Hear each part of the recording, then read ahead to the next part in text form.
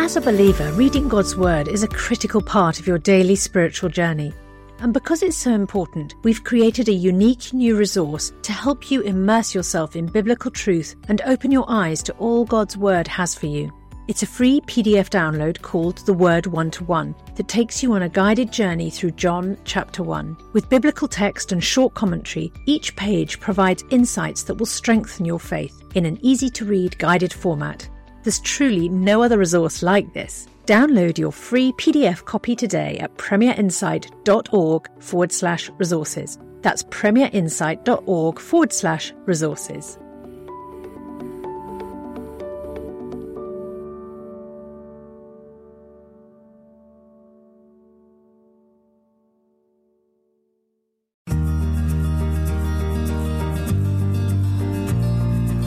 Premier Podcasts.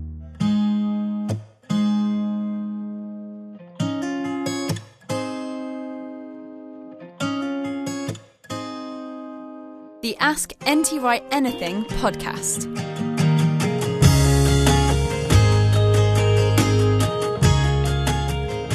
Hello and welcome to the show. I'm Justin Briley, sitting down with Tom Wright once again to ask your questions.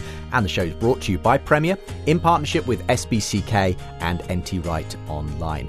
Just a little way into the new year with our first show of 2020. Today's podcast hasn't dropped quite at the normal time because we were waiting until we had the ticketing open for the Unbelievable Conference 2020, which Tom Wright is going to be part of. So I'm going to tell you all about that in a moment's time. But today's long-awaited show is your questions about the charismatic gifts of the Spirit. So we'll see what Tom has to say in response to those. Someone left a message actually about the programme to say recently, several years ago, I left my faith for sceptical atheism and it almost tore my family apart. Tom Wright and Justin Briley have been instrumental in helping me rebuild my faith stronger than it was before. Well, we want to continue to provide a place for thinking Christians and seekers to engage with theological wisdom and biblical insight. So if you'd like to support the show in 2020, you can give at askntwright.com. And as a thank you, we'll send you Tom's brand new Ask NT Wright Anything ebook, 12 answers to questions about the Bible, life and faith. And thanks to all who have given so far. Again, if you want to give, the link is there at the website askntwright.com. Also, that big news that we have finally opened the ticketing for Unbelievable the Conference 2020. It's on Saturday, the 9th of May in London. It's going to be a fantastic all-day conference, and as part of it, we've got a live audience edition of the Ask NT Wright Anything podcast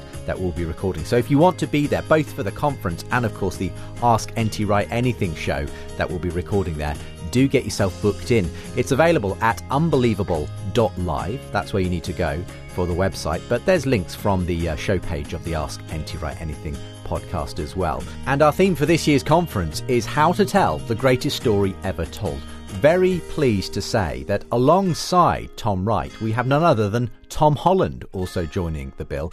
Tom is the best-selling historian and author of Dominion, The Making of the Western Mind. And he's been making quite a splash in Christian circles recently with that particular book and his take on the way that Christianity has fundamentally shaped our values, culture and traditions. And he's going to, I'm sure, have some fascinating interchanges with Tom Wright at this year's conference. Loads of other great guests on the lineup too. Sarah Lumger, Bobby Conway, Ruth Jackson, Jess Lester, and more to be announced. Our theme, the story of the life, death and resurrection of Jesus Christ.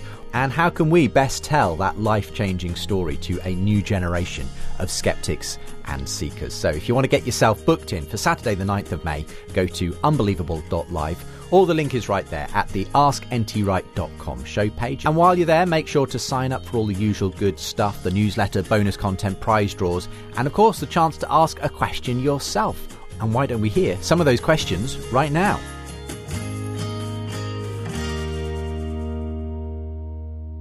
So today on the podcast, we're going to be talking about the charismatic gifts of the Spirit. Quite a few people asking questions about this, Tom. But before we get into that, one thing many people love, especially in the earlier episodes of the podcast, has been you pulling out the guitar occasionally to give us a few tunes. We haven't had as much opportunity recently to do that. You've been in the middle of a very busy change of your life, moving to Oxford, and that's meant that that being able to bring the guitar out has been a bit more difficult. But I at least know where my guitar is. It's no longer in a loft inaccessibly. And I had mine restringed just in the hope that you would be able to play it this time, Tom. But God willing, I will one day work up another song or two. We'll see. Well, so for those who are anxiously awaiting the next Tom Wright Unplugged, don't worry. We will eventually get to doing some more. We won't leave you high and dry. In any case, in a sense, the charismatic movement has, this is a rather tenuous link to talking about guitars, but there has been an extraordinary wave in the West and all over the world really of a kind of charismatic emphasis in Christianity. And whether or not people think of themselves as charismatic, the songs they sing have often been part of that movement, have come out of that. Just the fact that many churches now do employ quite a contemporary band-led style of worship and that sort of thing, I would say has its roots to a great degree in the charismatic renewal of the sort of 60s and 70s and so on. And so before we get into some of the questions on this stuff, what's your general sort of looking back with your experience, what have you seen happen, particularly I suppose in your own Anglican tradition when it comes to the charismatic expression of the spirits, and even the fact that the Archbishop of Canterbury, Justin Welby, it could be argued, comes from that tradition himself through Holy Trinity Brompton and so on. Sure. Yes, I mean, I remember vividly in the late 60s when I was an undergraduate and was part of the Christian Union in Oxford, and I come from a very middly Anglican background, but then through my teens that was strongly overlaid with solid Bible teaching through Scripture Union and Scripture Union boys' camps and so on. And I was very well taught, and I was quite well equipped at that stage through my teens.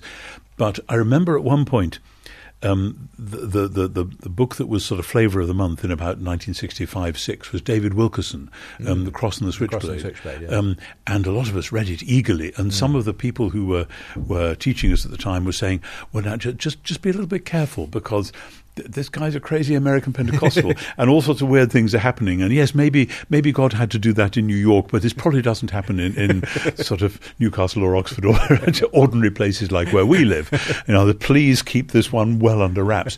And then, of course, it didn't stay under wraps because in the late 60s and early 70s, there was an explosion of charismatic phenomena, including in many places that people hadn't expected in good, ordinary, middle-class but evangelical Anglican circles. And the two Davids, David McInnes and David Watson, were the great leaders, young leaders of that. And David Watson went off and became rector or vicar of St Michael the Belfry in York. And David McInnes, St Aldate's. Well, David ended up in St Aldate's, followed Michael Green. And Michael Green himself was somebody who had come from that solid, old-fashioned evangelical background and had himself experienced a sort of charismatic very definitely renewal. Experienced charismatic renewal. And he went off and ran St John's College, Nottingham, which then was very much a haven of that. And many of us didn't know quite what to make of that in the early 70s. But I remember gradually coming to terms with it, including when a member of my own family went off doing something and came back speaking in tongues. Oh, my goodness, this is getting a bit near the bone. But I remember some wise teaching from a lovely old theologian, John Wenham, who was in Oxford at the time, who was very open to God doing all sorts of things, but said, let's not imagine that there is just one second blessing, that first you get converted, then you get baptized in the Spirit, and that's it. And that was a very kind of mechanical point of view. And so once one had got over that hump, and God wants to go on blessing you every day in new ways and shouldn't think as just one stage, as it were. But likewise, the gift of tongues shouldn't be regarded as the be-all and end-all, so that either you've had it and you are now one of the elite, or you haven't and you're a mere lowly mortal.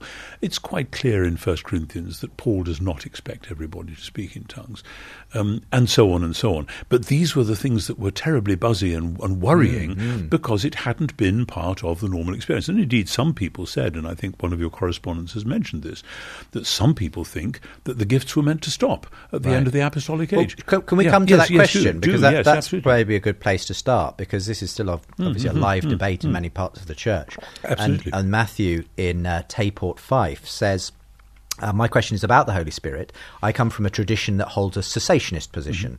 And for those who aren't familiar, that simply means people who believe that the charismatic gifts of the Spirit ceased with the closure of the New Testament, as it were. Yes. But Matthew says, I'm not entirely convinced that position is demonstrated in Scripture. Should we expect to see the Spirit acting as he does in the book of Acts today? Are the gifts of the Spirit for us today? What is the biblical argument for cessationism? Does it stand up to scrutiny? I mean, we could do a whole set of shows on this. But you could, but I think the biblical argument for cessationism goes back to 1 Corinthians 13, where Paul says, whether there be tongues, they shall cease. But he doesn't actually say when. Right. And it looks as though, in that passage, in 1 Corinthians 13, he's actually talking about the ultimate future, and that in the present there are all sorts of gifts which won't be necessary in the future, and he's contrasting because we'll be known and just as we are fully known. Exactly. He's contrasting that with love, which will be all the more important in God's new creation. We won't stop loving in God's new creation, but there are all sorts of things we won't need to do anymore, and speaking in tongues will be one of them. And I see speaking in tongues, and I don't know whether some or all gifts of tongues are purely angelic tongues or purely different kinds of human tongues. I do know people, I have met people who have found themselves strongly led to speak in tongues on a crowded bus, and somebody comes up to them and says, how come you speak fluent Hindustani or whatever it is? And, I have no doubt that happens. I have no reason to doubt the people who tell me it's happened, just like I have no reason to doubt the people who describe having been very sick in a particular way, and then through prayer God has remarkably and unexpectedly and inexplicably has healed them. God does all sorts of odd things, and I think there's a sort of Christian fear and rationalism sometimes that doesn't want God to act in that way, because it might sort of imply that we're short of something. It's interesting. I mean, Jason asked specifically on this question as well. He's from Ohio and says, what are your thoughts on the gift of tongues? And again mentions those who are cessationists with regards to that, but says, yet there seem to be early church writers that mention their continued demonstration among the Montanists and by Orthodox Christians like Tertullian. And what about those who speak in tongues today? And he mentions that I actually had an interview with my namesake Justin Welby, in which he talked about speaking in tongues and using that as a way of praying, essentially, in his private devotions. Yes. And Jason simply wants to know, well, what do you think of that use of tongues? That's where I am too. In 1986, I was leaving Montreal and was going to be coming back to Oxford as a college chaplain as well as a university lecturer. And I was quite nervous about that, because I had been in academic work for several years, and the thought of suddenly being plunged into a vivid little community where there were hundreds of people who would come to me for spiritual counsel and help, and I wouldn't have a clue what to say to them. I remember sharing this with a cousin of mine who was, in a quiet way, a charismatic Christian in Canada, in Winnipeg. And she said, well, it may well be that God will give you a gift like the gift of tongues. And she prayed with me, and the next thing I knew, I was praying in tongues. Right. Very startled. This wasn't supposed to happen. I hadn't known when I was going to stay with this cousin that any such thing was on the agenda at all. Right. But she was absolutely right that the many, many times, that was 1986, that's 30 years ago and plus, when I have needed to pray into a particular situation, but have actually have had no idea of a specific thing that I ought to be praying for. Now, Paul says something like that in Romans 8. We don't know what to pray for, but the Spirit prays within us. Yes. I'm not sure that in Romans 8 he's talking about praying in tongues, though some people have said that. I have a PhD student who's working on that very question as we speak. Right. But be that as it may, I have found on many, many, many occasions that the use of tongues in private prayer, I've never exercised this gift in public, I have no particular desire to, has enabled me to hold people and situations within the love of God in a way which for some reason seems to be different from just saying, I pray for so-and-so. And I'm just content with that. And for those who haven't had that experience, that doesn't make you a more superior person of prayer to them. Of course not. Of course not. No.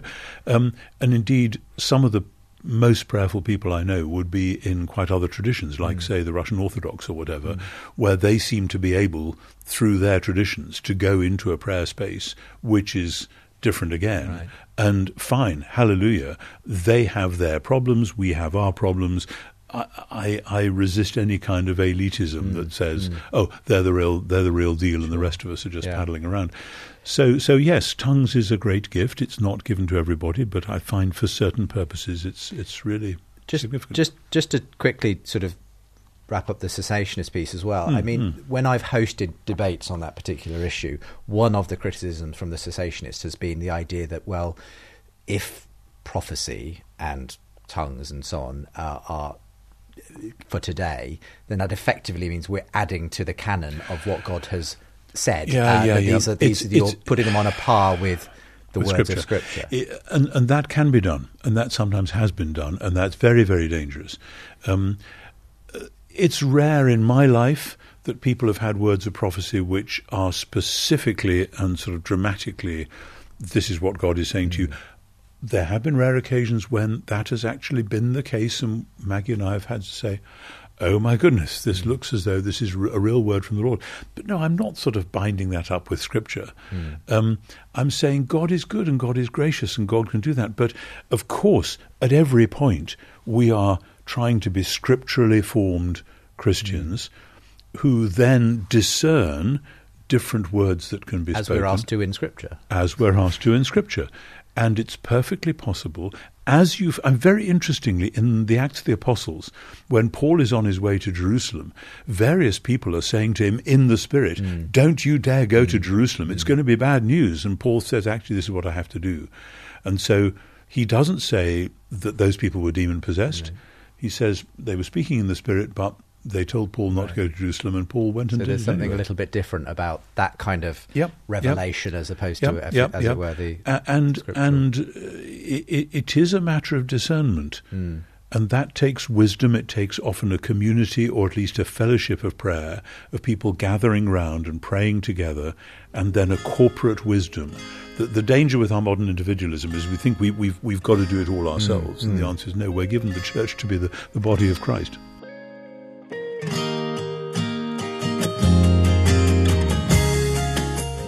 The Ask NT Wright Anything podcast is brought to you by Premier in partnership with SBCK and NT Wright Online. And NT Wright Online are offering a new free ebook from Tom, From Hypocrisy to Compromise to Faithfulness. It's the story of Acts 15 and explores how the early church transitioned from a predominantly Jewish messianic movement into something new that the world had never seen. Learn the story behind this pivotal moment in church history with this new free ebook from Tom Wright. Get it now at ntwrightonline.org/askntwright. That's ntwrightonline.org/askntwright. Couple of questions on signs and wonders and that how that's supposed to be used in the furtherance of the kingdom. David in Middleton, Manchester says, in John 14, Jesus says that those who believe in him will do the things that he did, and even greater things. What do you suppose these greater things might be, and where do we actually see them happening? And Dr. David Bryant in Richmond wants to focus in on a very specific verse. Says, I'm a big fan of Gordon Fee's book, Paul, the Spirit and the People of God. And in it, he highlights the assumption that Paul would use signs and wonders in his proclamation of the gospel. He references Romans 15, verse 19 to support this. I was very keen to look up Tom's view on this and turned to my copy of Romans for Everyone, Part 2, only to find he comments on verse 18 and 20 and not 19. Would you be so kind to ask Tom to fill in the gap? Goodness. Well, let's start with David's question there about Romans 15, verse 19. Perhaps you could read it for us in your translation. Here it is from verse 18. It says, far be it from me, you see, to speak about anything except what the Messiah has accomplished through me for the obedience of the nations in word and deed, 19, in the power of signs and wonders, in the power of God's Spirit. I've completed announcing the good news of the Messiah from Jerusalem round as far as Illyricum. Apologies that in that rather short commentary I wasn't able to comment on every verse in Romans. But I would link that as well with 1 Corinthians, where Paul is talking about God's commission to him to preach the gospel, not in showy words of wisdom, lest the cross of Christ should be emptied of its power. And when he's talking about power, I do think he's talking about the fact that as he's talking about the crucified Messiah and him being now the Lord of the world, this lordship of Jesus is demonstrated in the fact that people get healed and that long-time idolaters burn their books of magic or whatever. That certainly was going on in Ephesus as well. And likewise in Galatians chapter 3, when Paul says the one who does mighty deeds among you, how does that happen? The one who gives you the Spirit and performs powerful deeds, does he do this through your performance of Torah or through hearing and believing? So it looks as though Paul is assuming that when the gospel is preached, stuff will happen. People will get healed. Now, clearly from elsewhere in Paul, this isn't automatic. It doesn't happen all the time. When what's his name comes from Philippi to Paul, bearing gifts, Epaphroditus, he gets sick when he's with Paul, and Paul says, "But God had mercy on him and on me as well, lest I should have sorrow upon sorrow." He doesn't say, so naturally I prayed for him and he got healed. Yeah. It's as though it remains a mystery for Paul. And likewise, there are many things which remain a mystery. He doesn't have it on tap. And sometimes, like in his painful visit to Corinth, insofar as we can probe into that, it looks as though he came to Corinth expecting to be able to do the usual stuff, and they rejected him, and he had to run back to Ephesus with his tail between his legs. And much as Jesus also wasn't able to do everything. I was about to say, in Nazareth, when Jesus went back home, he couldn't do much there because of their unbelief. There was a hardness of heart, and it's as though the signs and wonders seem to depend upon particular receptivity in the circumstances. Now, that's a very dangerous thing to say, because I have been with Christians who've said, we prayed for so-and-so to get well, and they didn't. So what hindered our prayers? Right. What secret sin are you hoarding, or am I? Yes. And the answer is no, it's not that easy. And we all try to, because we all have a bit of guilt sloshing around in our background, we all try to think, oh, maybe there's something wrong in me, and if I could only put that right, maybe this would work. Or indeed the person who's being prayed for thinking, oh, I obviously don't have enough faith, and exactly. so on. Yes. And you have known, and I have known, of dear, good Christian people, faithful people, who've got sick, and people have prayed for them, and they've died, and their families have prayed for them, and they've still died. And there is, so the danger with all of this is that we try to use what you might call charismatic phenomena of one sort or another as a way of making life more simple and reducing the complexity of life to, we've now got this supernatural agency, zap, that's it. Yeah. And it doesn't work like that. Paul, while he saw many miracles, also suffered shipwrecks, beatings, of course, eventual martyrdom. Absolutely, it's not the ticket to an easy life. No, exactly. Yeah. And you know, I've often said to people, think of James and John in the Acts of the Apostles, the sons of thunder, and so on. In Acts chapter 12, it begins with James, the brother of John, being killed with the sword, because Herod thinks it's time to start lopping some heads off here. And then Peter gets put in jail, and then the church is praying for Peter, and he gets a get-out-of-jail-free ticket. Now, if I was James's mother, I wouldn't like Acts 12. Excuse me, why didn't God do that for my son? I was praying for him. And I think one of the many things that Acts 12 teaches us is that it remains a mystery.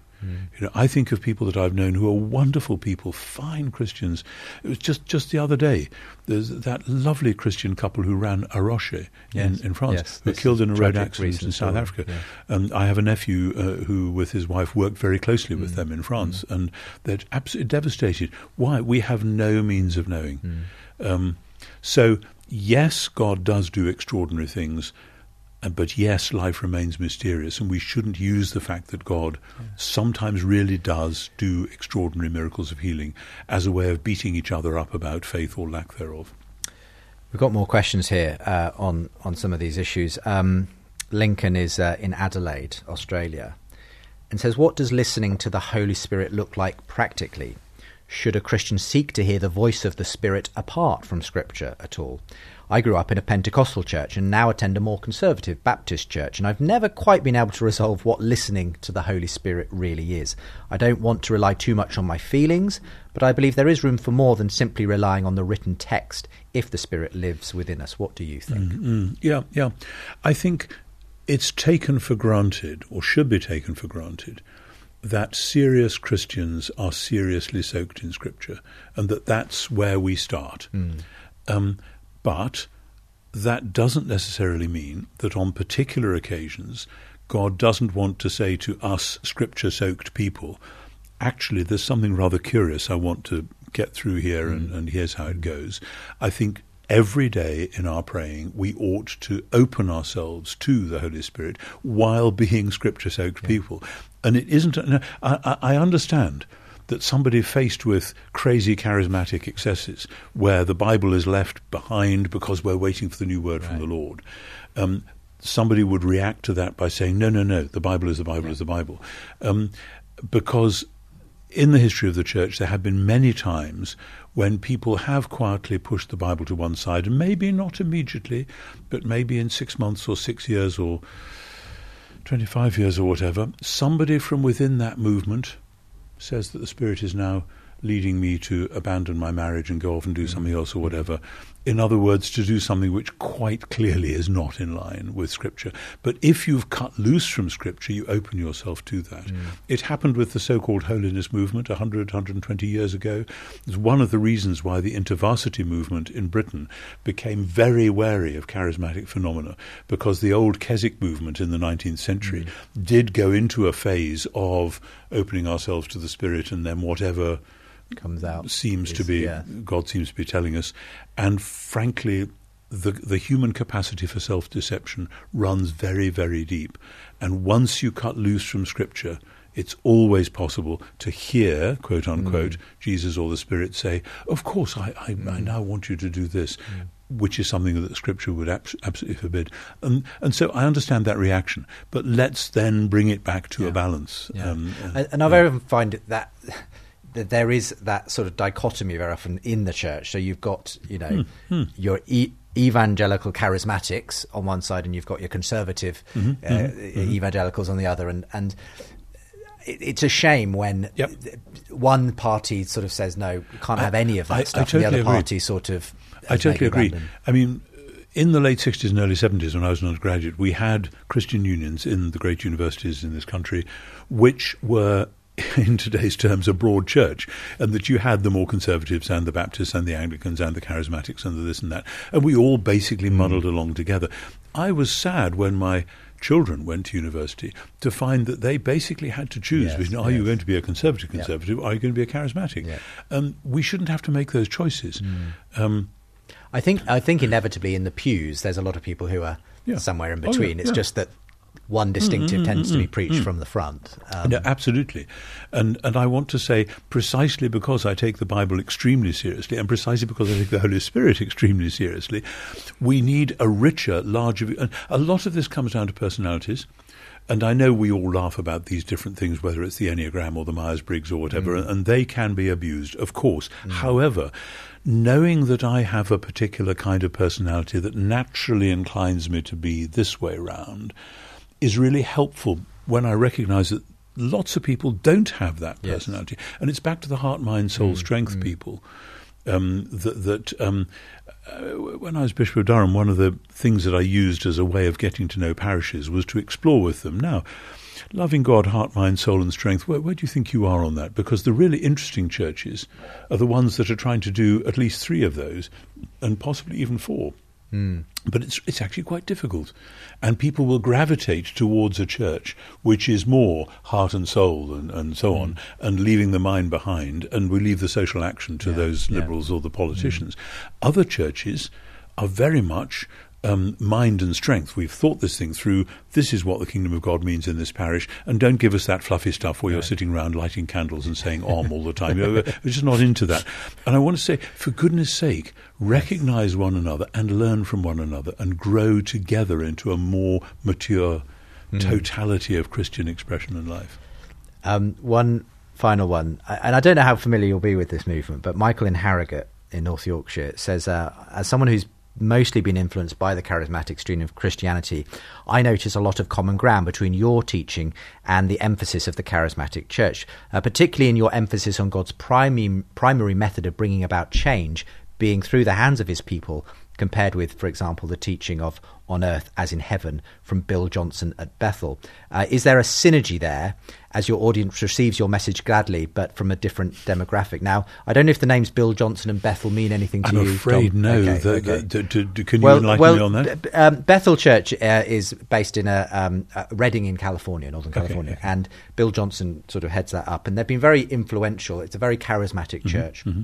And it's especially its emphasis on signs and wonders, and what Michael goes on in this question to mention, which he says sometimes they've been accused of having an over-realised eschatology, i.e. the idea that we can see all of our problems or physical ailments and so on brought by Jesus to some kind of completion, and a lot of people, think this is wonderful and this is the future of the church, and others are very wary of this idea that it can all be made better in the here and now, sort of thing. Now, I'm probably not doing justice to either Bill Johnson or Bethel as a whole, but it's, let me just say that it's a movement within the charismatic church which has divided people. Right. No, I mean, I would always want to stress a now and not yet, and in many churches I would want to stress you need some more of the now, thank you very much. Right. And in others I would say hang on, there is a not yet. Yes. God does extraordinary things. I've heard true stories from people I know and respect and love, which I won't even try to repeat here because people will say, oh, Tom Wright's really lost it now because that sort of thing doesn't happen. All sorts of extraordinary things do happen. However, death happens, suffering happens, road accidents happen to good Christian people, etc., etc. We are still in the not yet, and we have to hold those two together. Otherwise, we are going to make shipwreck one way or another. People are going to be deceived into thinking that nothing bad will ever happen to them. And real Christian life consists in holding on to those things in the presence of God. And here's something which I have been thinking about a lot recently, really since I did the Gifford Lectures, which plays exactly into this. That I mentioned it in an earlier podcast, in Genesis 6, the evil wickedness of people in the days of Noah grieved God to his heart. The idea of God grieving is very interesting. It seems to me that one of the things that's going on when God calls Abraham and his family, and when in the story of Israel God inspires the Psalter, is that God, dwelling in the midst of his people, God is not just seeking to remedy the evils of the world, but God is grieving at the heart of the world's pain. And that goes all the way into Romans 8, where the Spirit groans within us. This is God's grief, and we in the church are not called to be triumphalistic and to have left grief behind. Our laments by the Spirit are ways in which the grief of God, the sorrow of the Spirit, is living within the world. I find that really profound and important, and I would want to say to anyone who's emphasizing the Holy Spirit and the gifts of the Holy Spirit, what are you doing about the grief and the sorrow? Because that is part of what the Holy Spirit's present ministry is all about. So it's not just we rejoice with those who rejoice and weep with those who weep. As we do that in the Spirit, God is rejoicing with them and God is weeping along with them. And unless our view of God is big enough for that, then maybe we are in danger of creating an idol. Great stuff. Thank you very much. The time always flies by, and it has on this occasion too. But I'm sure we'll come back to all sorts of these issues in the future. But for the moment, thank you very much, Tom. Thank you. Thank you.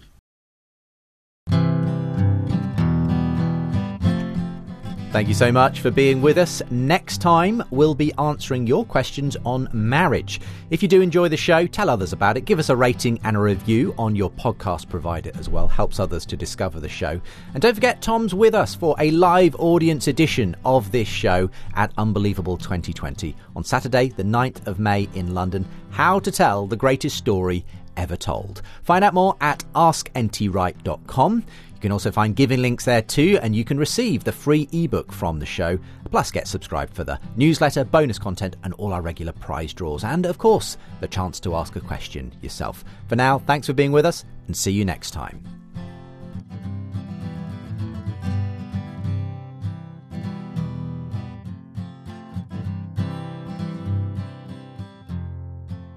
You've been listening to the Ask NT Wright Anything podcast. Let other people know about this show by rating and reviewing it in your podcast provider. For more podcasts from Premier, visit premier.org.uk/podcasts.